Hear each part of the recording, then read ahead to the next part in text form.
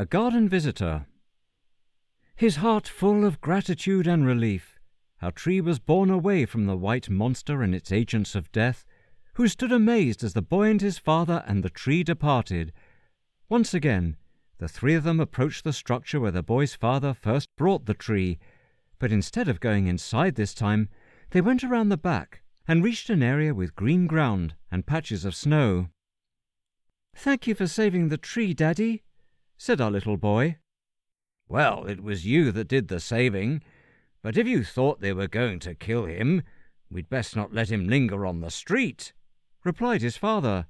"But goodness me, what an imagination you have!"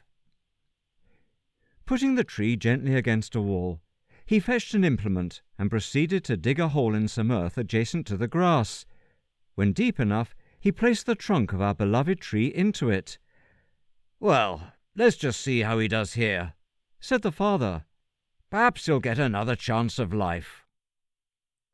He replaced the earth while the boy held on to the trunk, and the tree loved the boy and felt his embrace. "There now," said the father.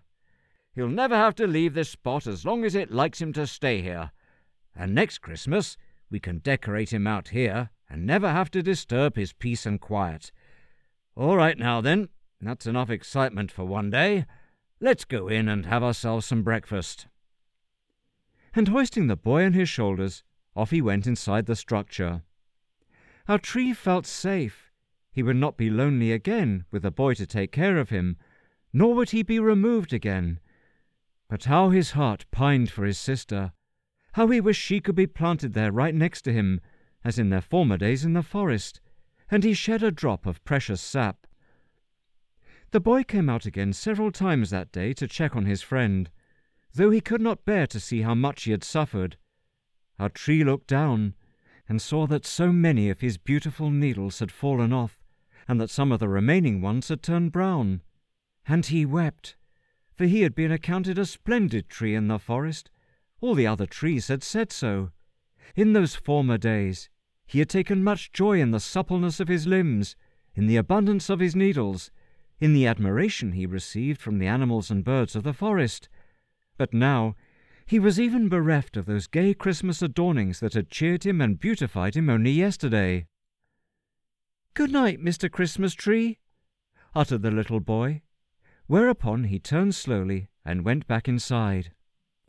At that moment our tree was startled by the flapping of wings against his branches, and he saw a bird. Quite an ordinary bird, he thought, drab and brown in colour, not like the exotic varieties he had known in the great wood, not as beautiful, he thought, nor as well groomed.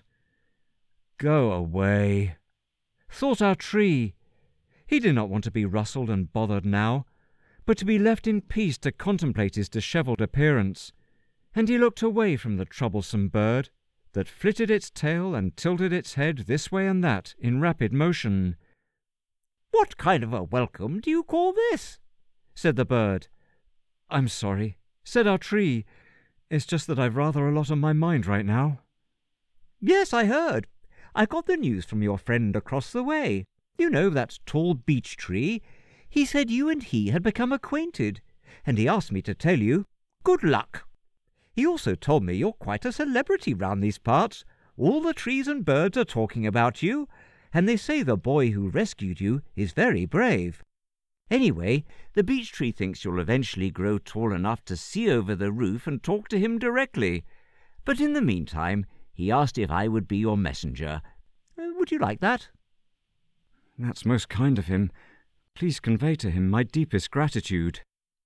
"Ooh, what eloquence! I suppose that's how you all talk out there in the great wild wood. The king's woodlish," said the sparrow, with a flourish of his wing and the suggestion of a curtsy. At this, he found himself so amusing that he almost fell off the branch with laughter, and even our sorrowful friend managed an inward smile at his new amusing little companion. "Anyway, the beech tree says if you ever get lonely, just send word through me." "Thank you," said our special tree. "Forget about it," said the sparrow again, affording himself another merry chuckle. "And if you ever feel low, Just look up. That's where the sky is, and the stars, and us birds." That said, he flitted away. Our tree watched in amusement as his newfound friend darted and weaved around the garden, until he focused his acrobatics on a flying insect and pursued it over the top of the structure, which our tree now knew to be called a roof, and out of sight.